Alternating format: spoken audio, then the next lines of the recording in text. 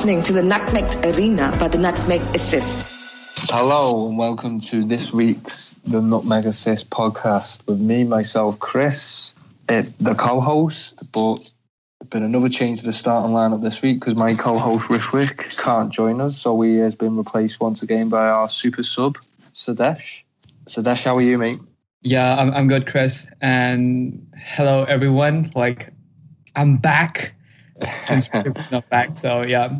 And just to let any listeners know what the situation is with Rithwik, he basically people need to know that Rithwik is basically turning into the Daniel Sturridge of podcasts.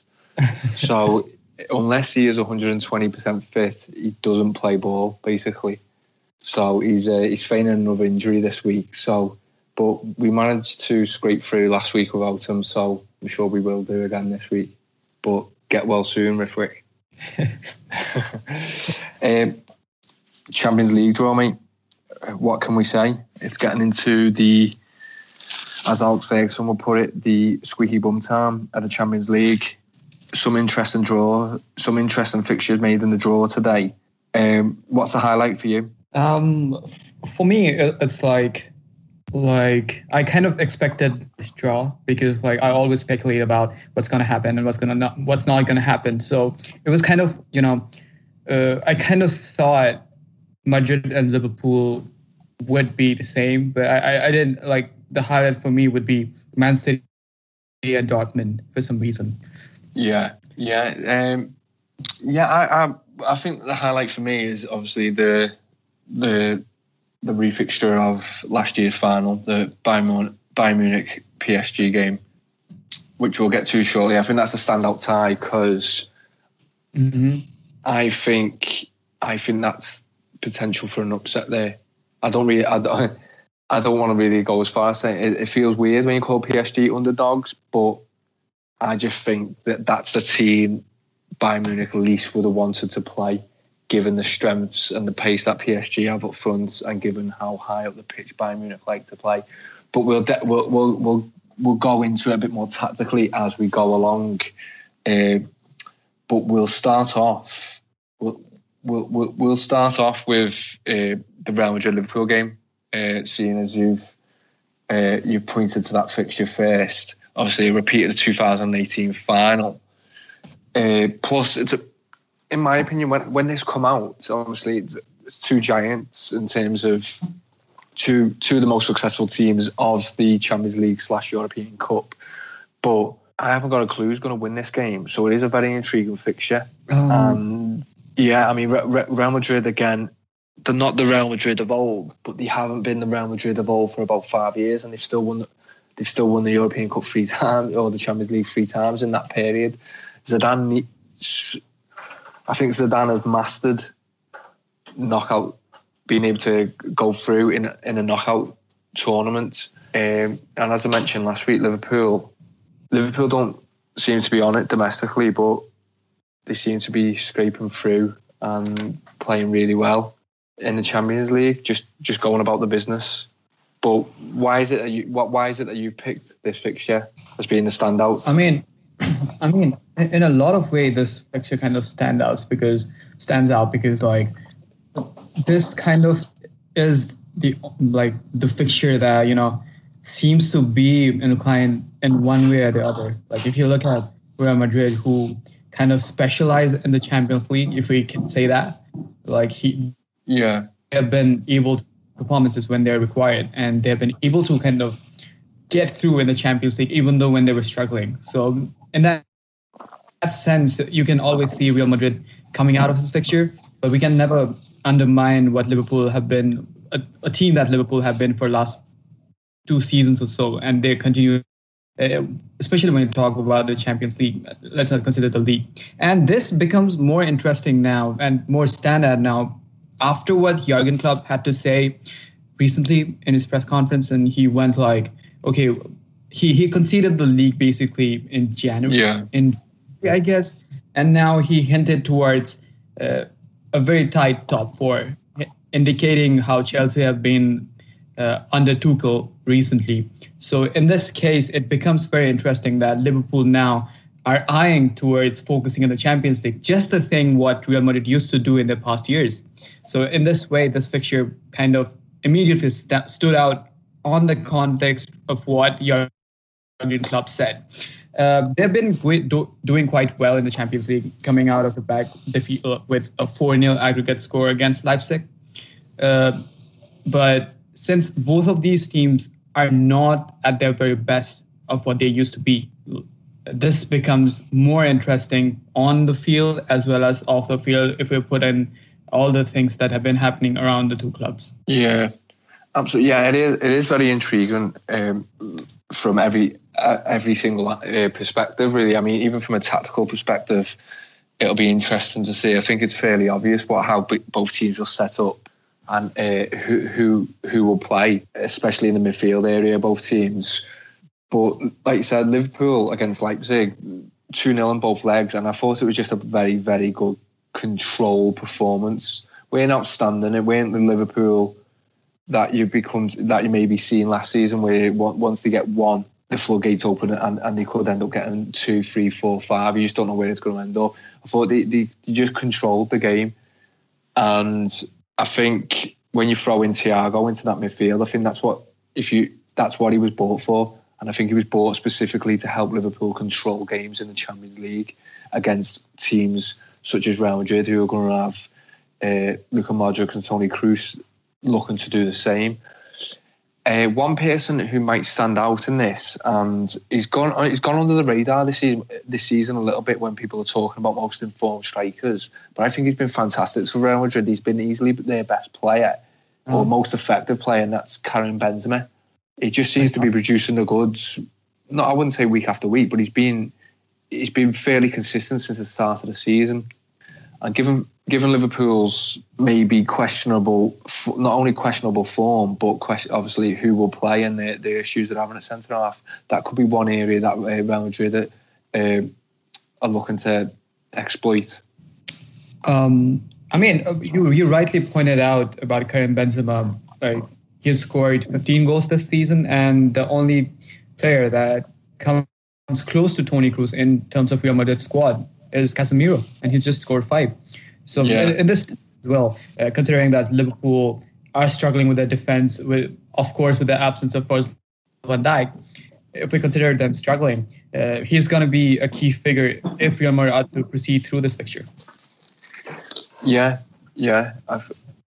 Another thing as well, obviously, we've pointed out to how well Liverpool done in the last round. What Real Madrid done to Atalanta, I don't think people are giving them enough credit. I know people will talk about the referee decisions from the first leg, but that second leg performance, and again, I've noticed a few things on Twitter, people mention how poor Atalanta were, but Real Madrid done a job on them, I thought. I watched over extensive highlights of the game afterwards, but once that first goal went in, I only ever seen one winner. I didn't see Atalanta getting back in that game. I thought Real Madrid just controlled the tempo of that game perfectly, and basically just took the zest out of Atalanta, because I think anyone who listens to or who will listen to this and has watched Atalanta play, they play with such, I don't know what the right word is, they're so dynamic and they're so fast paced, and the attacking numbers, and it just seemed to me when I was watching that game, Real Madrid just had total control of the game.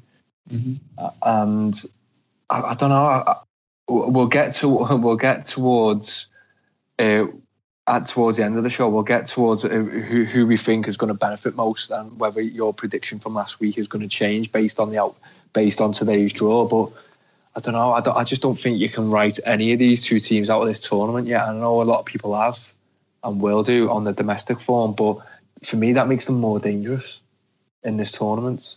Yeah, I mean, this stood out for me because, it's basically a paradox. Like, you cannot write both of these off. If you consider one factor, a team stands out, and if you consider another one, I mean, that team completely falls off. So, these two are heavyweights without a doubt, but it's not a situation in which you can easily predict who will go through. Right, so this kind of is the standout for me right now. Have we got a prediction off you, mate, as to who's going to go through over the two legs, putting you on the spot? Okay, now as a football fan, I'm excited that this will offer a good contest. But the Barcelona fan in me wants Liverpool to go through. Because, I mean, I'm not taking Real Madrid in UEFA Champions League.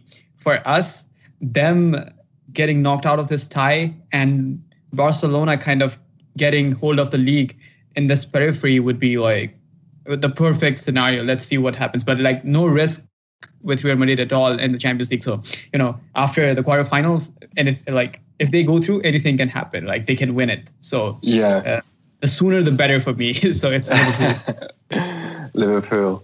So what about you? I'm the exact same as an Everton fan. I'm the exact same as you, but I'm going for Real Madrid.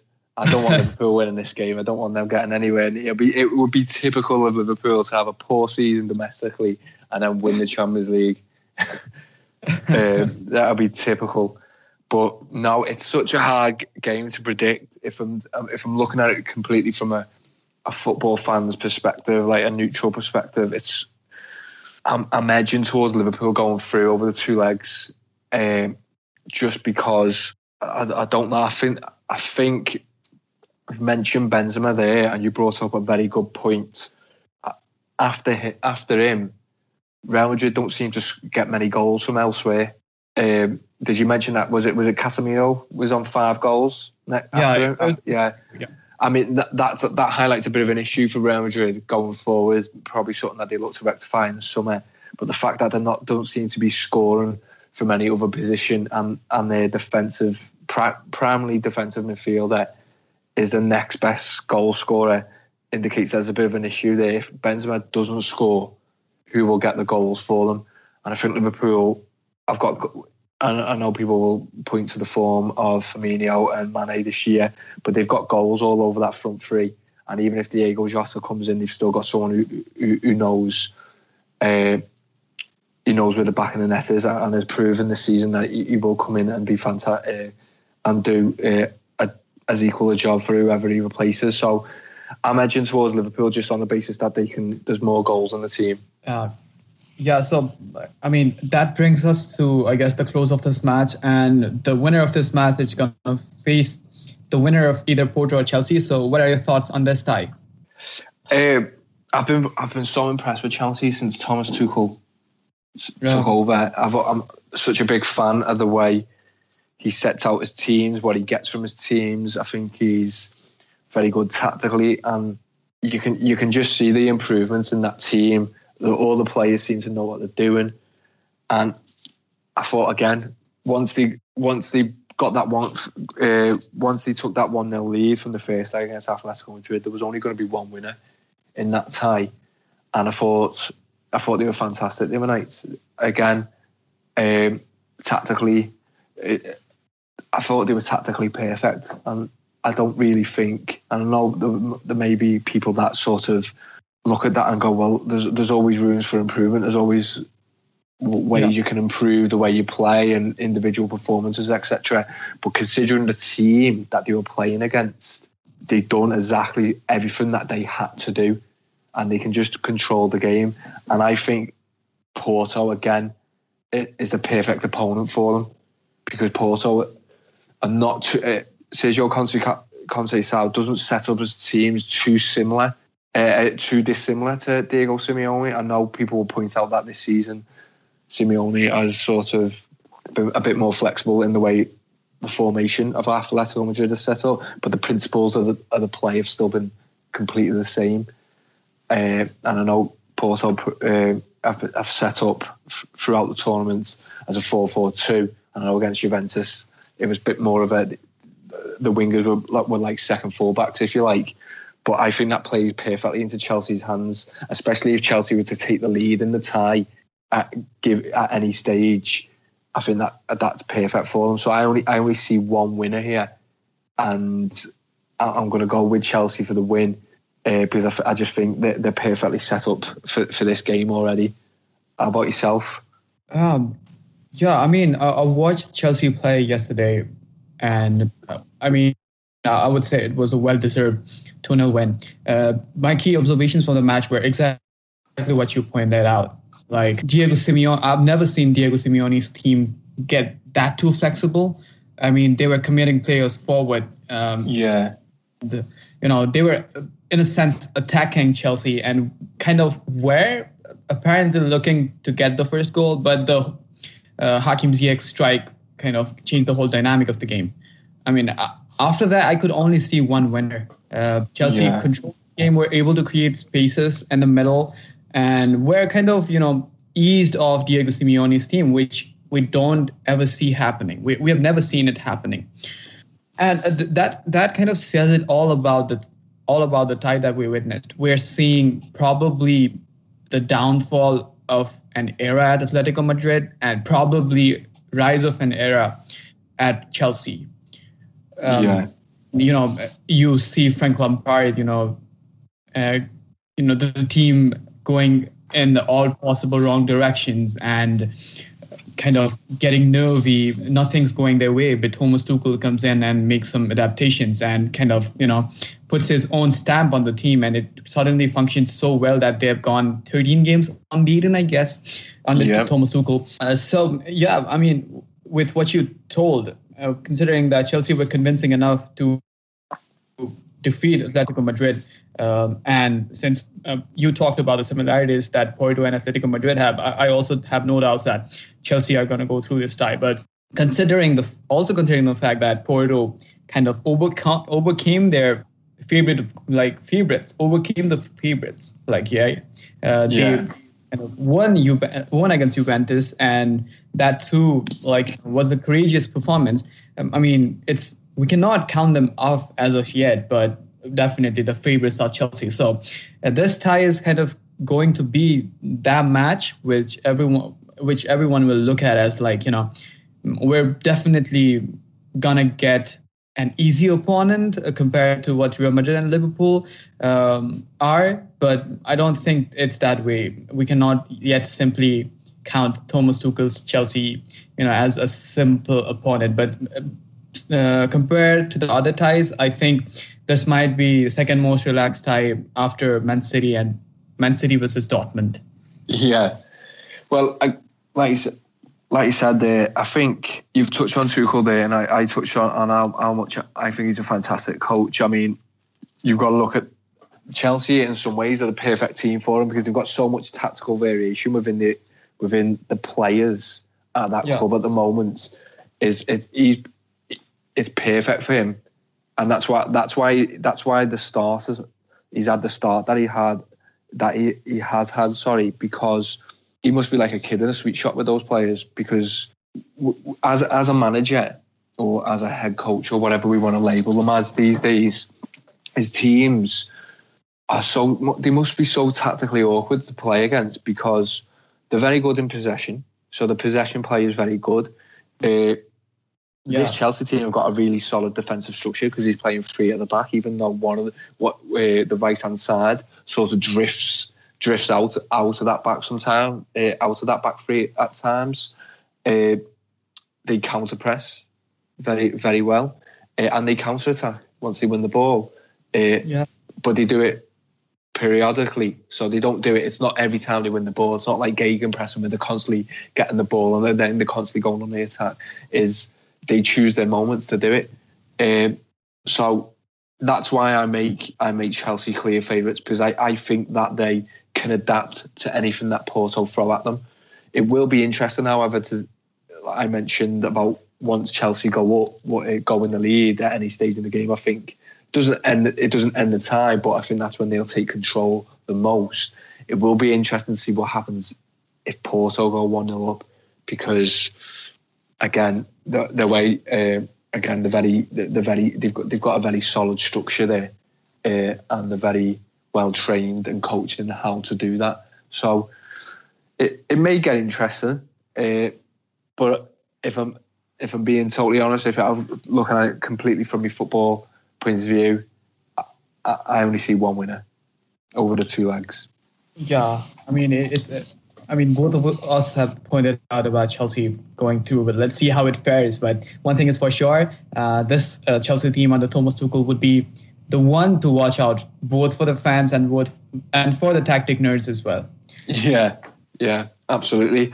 Now you mentioned that being the like the sort of the second most straightforward game within the draw today. So, and you mentioned that Manchester City and Dortmund was the first.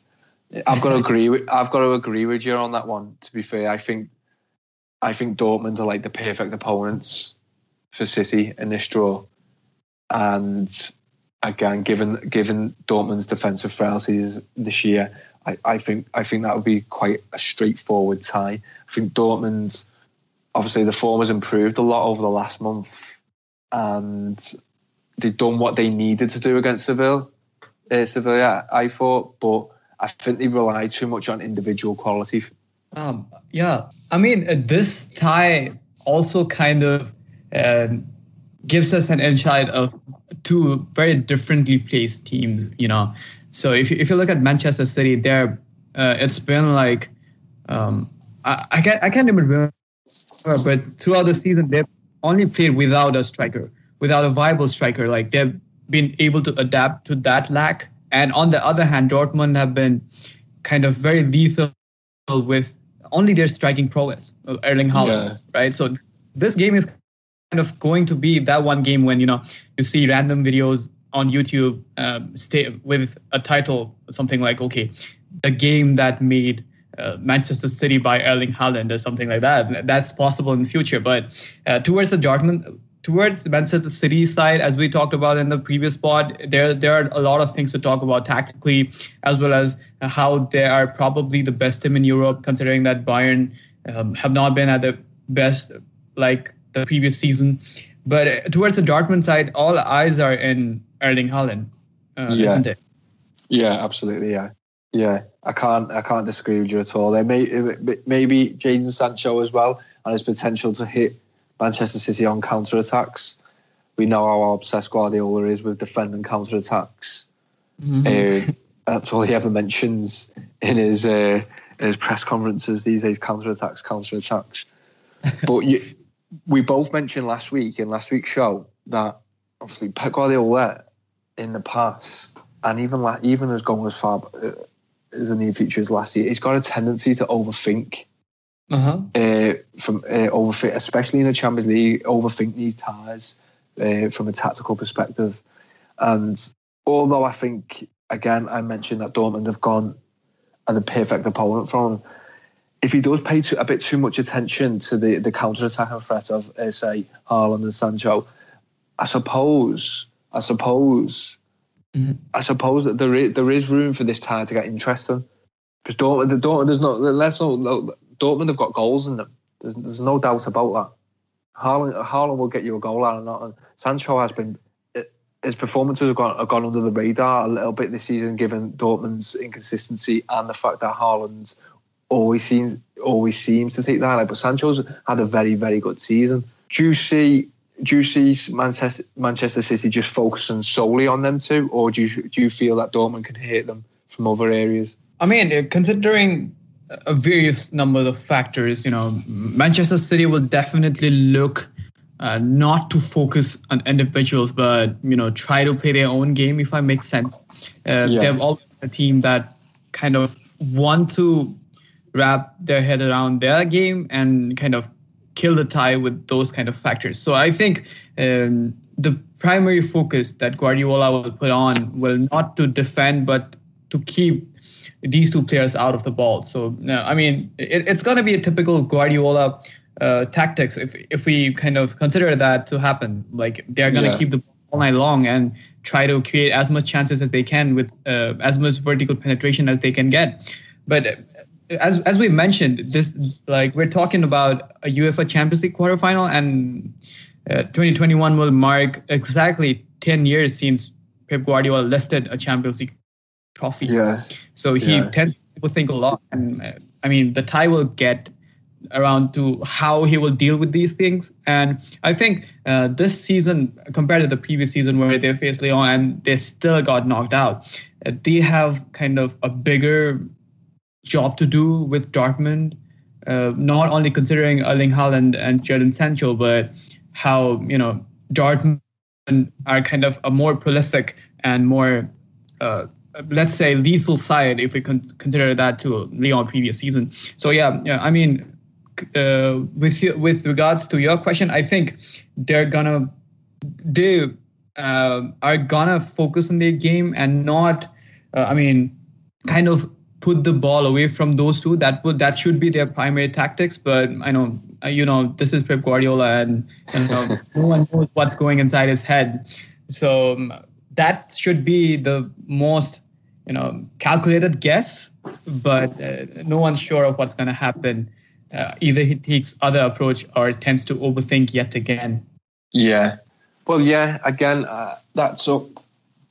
there's a tendency that people are starting to label him with, whether he's labeling himself, whether he pays too much attention to that sort of label himself. Obviously, we'll never know. But I mean, this City team at the minute, they just seem to be. I know they got beat by Manchester United the other week, but they just seem to be in full flow. Everything seems to be clicking for them. There has been suggestions that they might have peaked a little bit too early.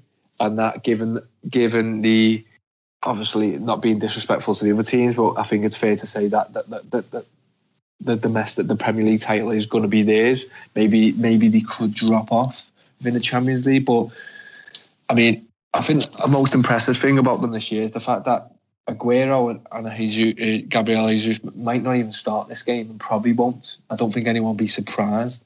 Yet, when you've got the likes of Gundogan, Bernardo Silva, Kevin De Bruyne, Phil Foden, Mahrez, Sterling, you're always going to score goals. And if you add the fact that they've been so much more defensively sound this season, they should be able to cope well with Sancho and Haaland.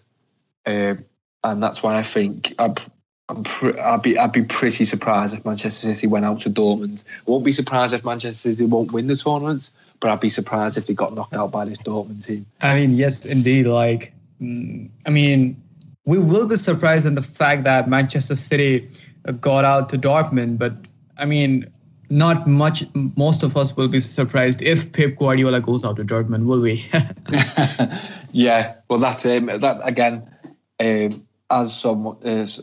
It's basically Pep Guardiola versus Pep Guardiola at this point, isn't it? Do you know what I mean? And that's no disrespect to obviously Dortmund, but we've seen in the past them make some very bizarre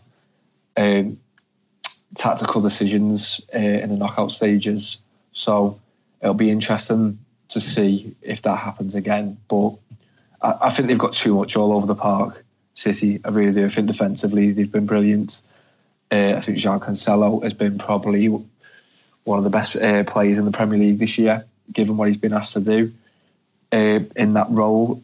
Obviously, they get labelled as inverted wing backs, don't they? But it's not an inverted wing back. He's a full back that knows when to play in centre midfield during the game. It's like having a player that can play two positions. So it's like effectively you've got 12 men on the pitch when players can do that. Very, very similar to what he'd done with Philipp Lahm at Bayern Munich.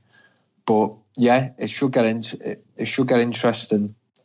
Beyond that, though, once Manchester City go through, which brings us to the last tie, and one that I'm eagerly looking forward to, and that's Bayern Munich versus Paris Saint-Germain. What are your initial thoughts on who's going to go through out this game, Sudesh?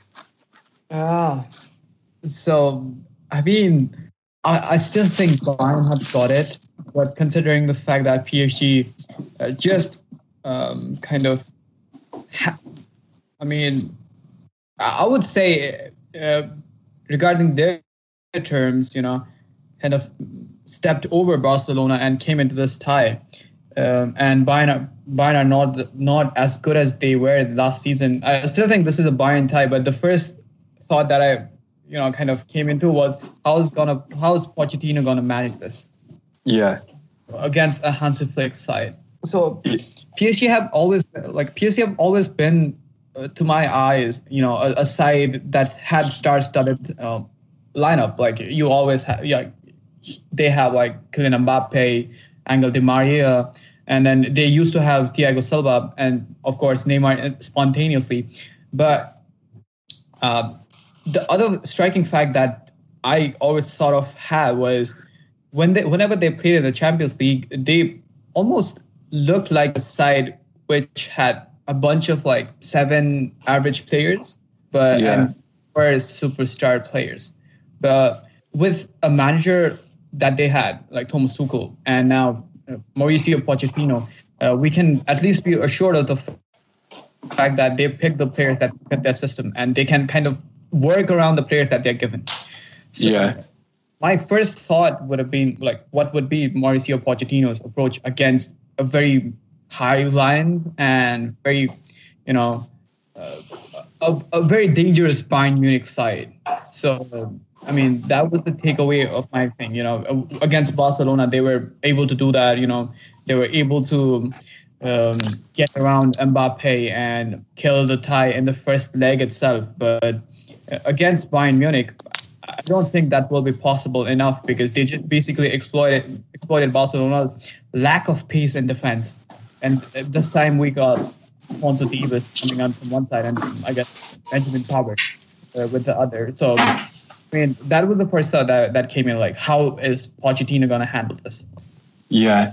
Well, obviously, people automatically will think of last year's final as well. And I thought PSG were the better team in last year's final, and possibly should have been 2 up by the time Bayern Munich got there. But two things to consider is that this Bayern Munich team always find a way. Obviously, not only are they good and are they fantastic, and they've got very, very sort of strong team ethic and strong individuals, they always find a way within the game. And that's a credit to Hansi Flick and the players themselves. And like you've pointed out there, is that this PSG team from the final last year, it's not a Thomas Tuchel team anymore. It's a Mauricio Pochettino team. And I don't think... it's hard for any manager to come in January. Don't get me wrong. But I don't think that transition is fully accomplished yet from a Tuchel team to a Pochettino team. And I think there's a little bit of issues. There's a little bit of inconsistency there at PSG within the performances, not only domestically, but again, the first leg against Barcelona, they were good. I thought, interest in this. They looked like they'd sort of made that adaptation to Pochettino's tactics very well. But then in the second leg against Barcelona, I thought they were poor, if I'm honest. I thought PSG were poor. And if Messi scores that penalty just before half-time, I thought it was game on. I really did. So I look at it, I probably agree with yourself that I think Bayern Munich are going to go through over the 2 legs. I don't think PSG are quite there yet under Pochettino. Obviously, when I think about the 2 teams playing last year, if this was a Thomas Tuchel PSG, then I don't know. If I'll be totally honest, I don't know if my prediction will be the same, because I did really think that they were the better team when they played in the final, and they look far more accomplished as a team as to what they do now. But you can't ignore the individual ability that PSG have got, like you've mentioned there. They've got fantastic individuals. They're not quite there as a team yet, but you look at Bayern Munich are not going to divert away from that play in that high line, and I think it's been to the detriment sometimes this year. And I think it'd be interesting to see who plays at centre half and who plays at defence for them. But if you match that up against Mbappe, Di Maria, Neymar, if he's fit, then that's why it makes me think, from a tactical perspective, it could just be perfect for PSG, regardless of Bayern Munich having that sort of that nous, if you like. But one of the interesting points that I have seen is the fact that Pochettino's now playing Marco Verratti as a number 10 in a 4-2-3-1. And as I mentioned, I don't think as a team yet PSG are fully adapted to Mauricio Pochettino, but I think he has. And for me, he could be the key player in this time. I don't know, have you seen much of, I'm assuming you've watched the Barcelona games, given that you are a Barcelona fan, but how do you think Verratti fitted into that number 10 role? I mean, on papers, Marco Verratti was a number 10, but his role was much more than just a normal 10 under Pochettino. From what I looked at it,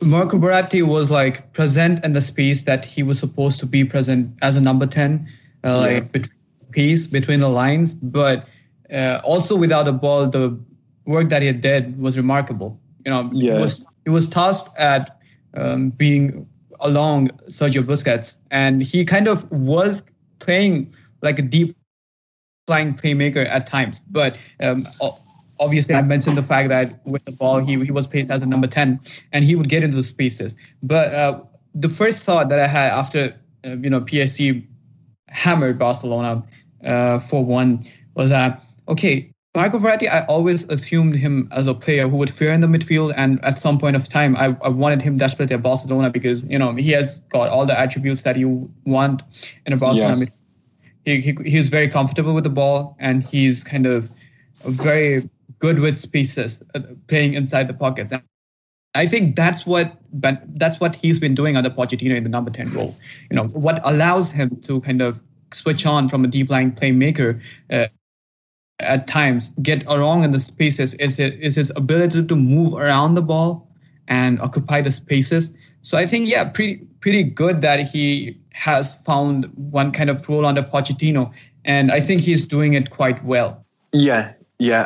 Like you mentioned there, a key aspect that I see is that when they're in possession of the ball, you're playing a lot higher up to make it to playing in that area that a number 10 would, or what you think number 10 would occupy.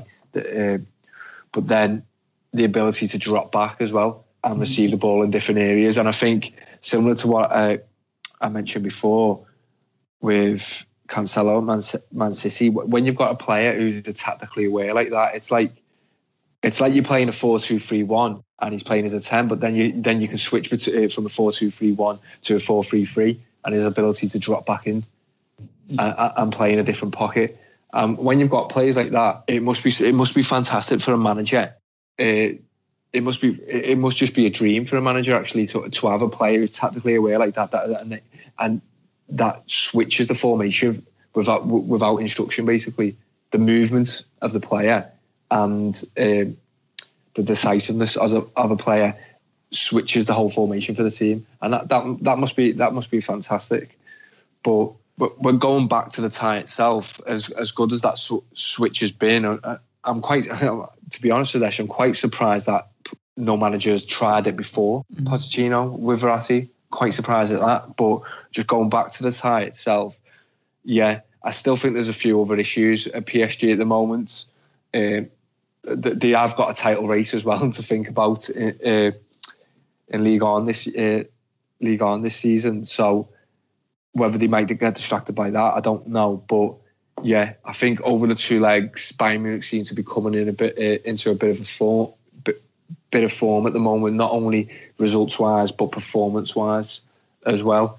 And they're showing a little bit more consistency with the performances over the last couple of weeks. So there will be goals in this, though. I do expect there to be. This isn't going to be. It'll be a tight game in terms of performance, but I can't see this being a 1-0, 2-1 over two legs. I can see this being, I don't know, like a 5-3 or a 4-2 or even higher, 5-4, 6-4 over the two legs. I think there's a lot. This is the time that's going to offer the most goals for me. Yeah, I mean, I agree with the fact, and I think us both choosing Bayern as the favorite also comes on to the fact that PSG looked really vulnerable when Barcelona were creating a lot of chances in the second leg. And one thing we have to consider is that Bayern will create more chances than Barcelona in this fixture. Yeah, and absolutely. Not to mention, we always kind of underestimate Thomas Muller, and he's not really talked about, but PSG have quite a job in their hand dealing with how Thomas Muller and what Lewandowski have been this season. So definitely there are going to be goals, considering that Kylian Mbappe is leading the attack on the other side, and as well as we can expect to see Neymar get in the side if he's fit. And also Bayern have been leading with the attack. So there's no complete, disagreement to the notion that we're gonna see a tie that might go up at the 6 goals to 4 or 5 goals to 3 and something like that. We can expect to see goals. Yeah, absolutely. And that brings an end to our Champions League review for this week. And yeah, based on everything that we've discussed today, Sudesh, as I'm quite excited. I love the Champions League. Obviously, I think it helps the fact that my team are never in it, so I can always look at it from a completely impartial perspective. So there's no worry, there's no sort of there's no anger when I'm watching these games. So I can just enjoy it. So I think that's always a big help. But last week when we discussed it, you mentioned that you think Manchester City will go on and win the tournament, given the semi-final draw and the paths that you can now see each team have got and the teams that each team can likely face on the way to the final.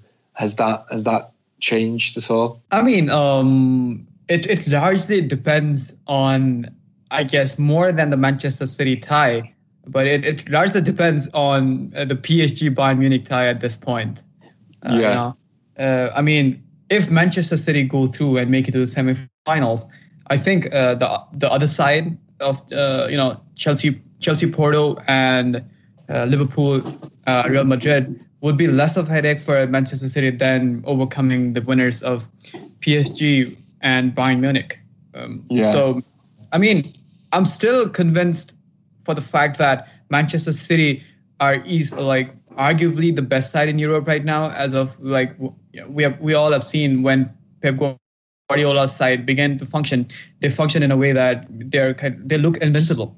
So at this point of time, I think it's that phase that Manchester City are on in the league. And in the Champions League, if they continue to perform that, I think the tie should not be a big of a headache. But, it's Champions League. And as we've already discussed, good 10 minutes, it might be Pep Guardiola versus Pep Guardiola. So if they continue to be the same side that they are in the league and wrap their head around, I don't think that should be a problem. But still, it is to happen. Yeah. Well, my prediction is that Manchester City won't win it. So I'm going to sit on the fence. I'm not going to predict the winner. I'm just going to predict that Man City won't win it. Okay, right. Well, just before we wrap up today, we've got a couple of questions from our Patreon. Dita always sends in good questions, does Dita? And we're just going to go over a few here.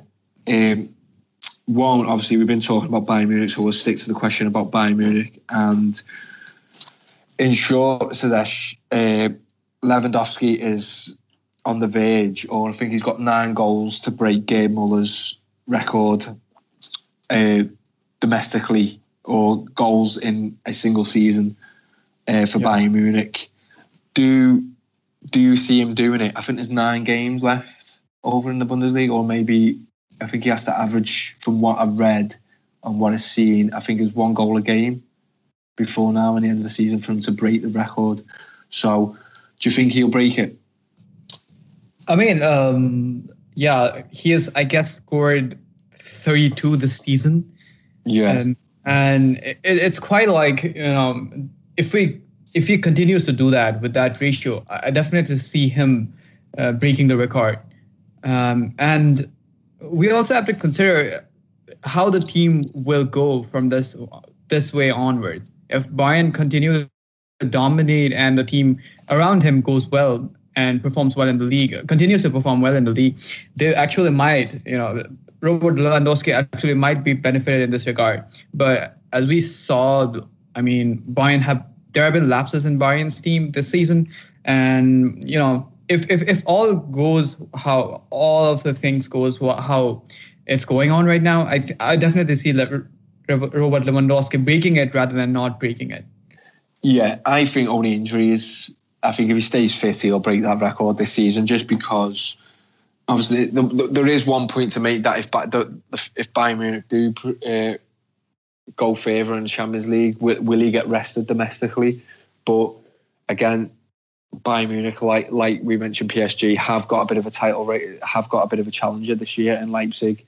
in the Bundesliga. So they probably will go on and win it, given that they are still massive favourites to go on and win the title. But they still got to.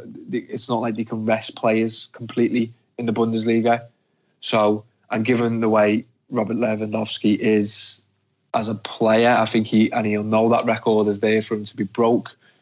I don't think he'll get a better opportunity than this in the future either to break it. So I think he'll break. I can't see him allowing Hansi Flick to rest him domestically for Champions League games. So only injuries will stop him now. So I think he'll go on and break it, and I think he'll break it by a number of goals as well.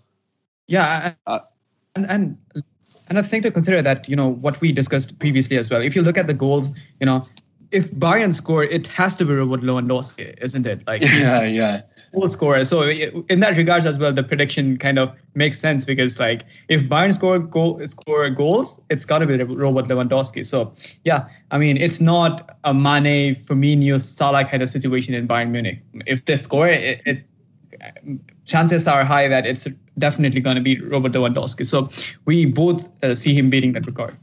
Yeah, absolutely.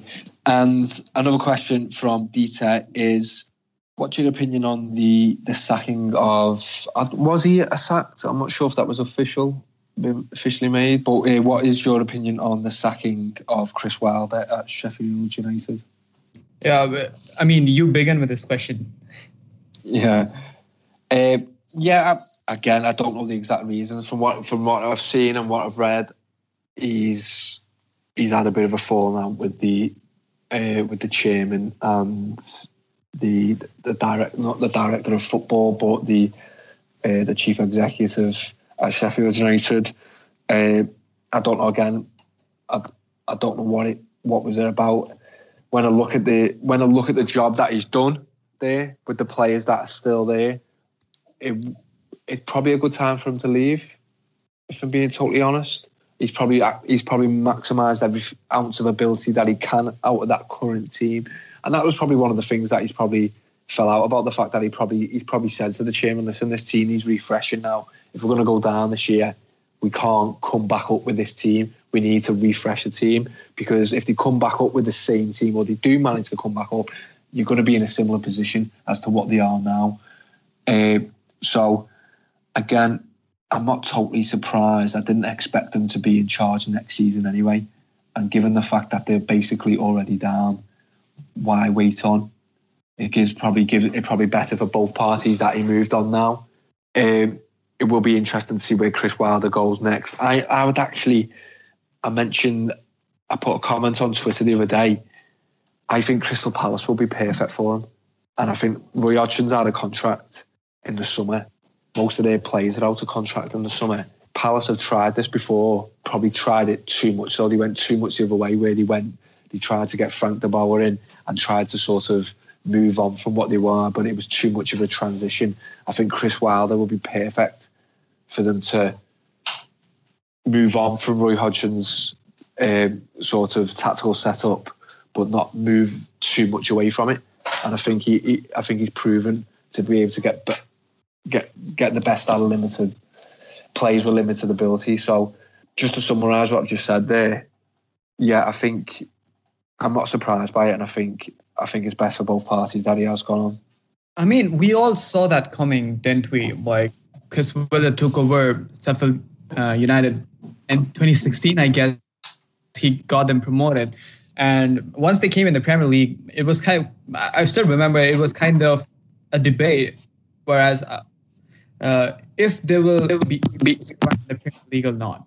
Like, I guess Norwich and Sheffield got promoted in the same season, and they were very contrasting to each other. One loved kind of attacking, but the other defended and, kind of had a different approach to Norwich. So it also comes down to how much does a manager can get you.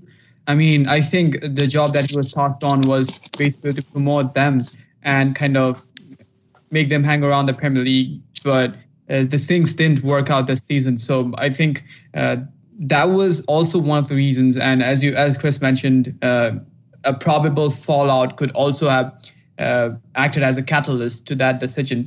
But I think that's the problem. That's the main reason as to why the performances definitely reflect on a manager's terms.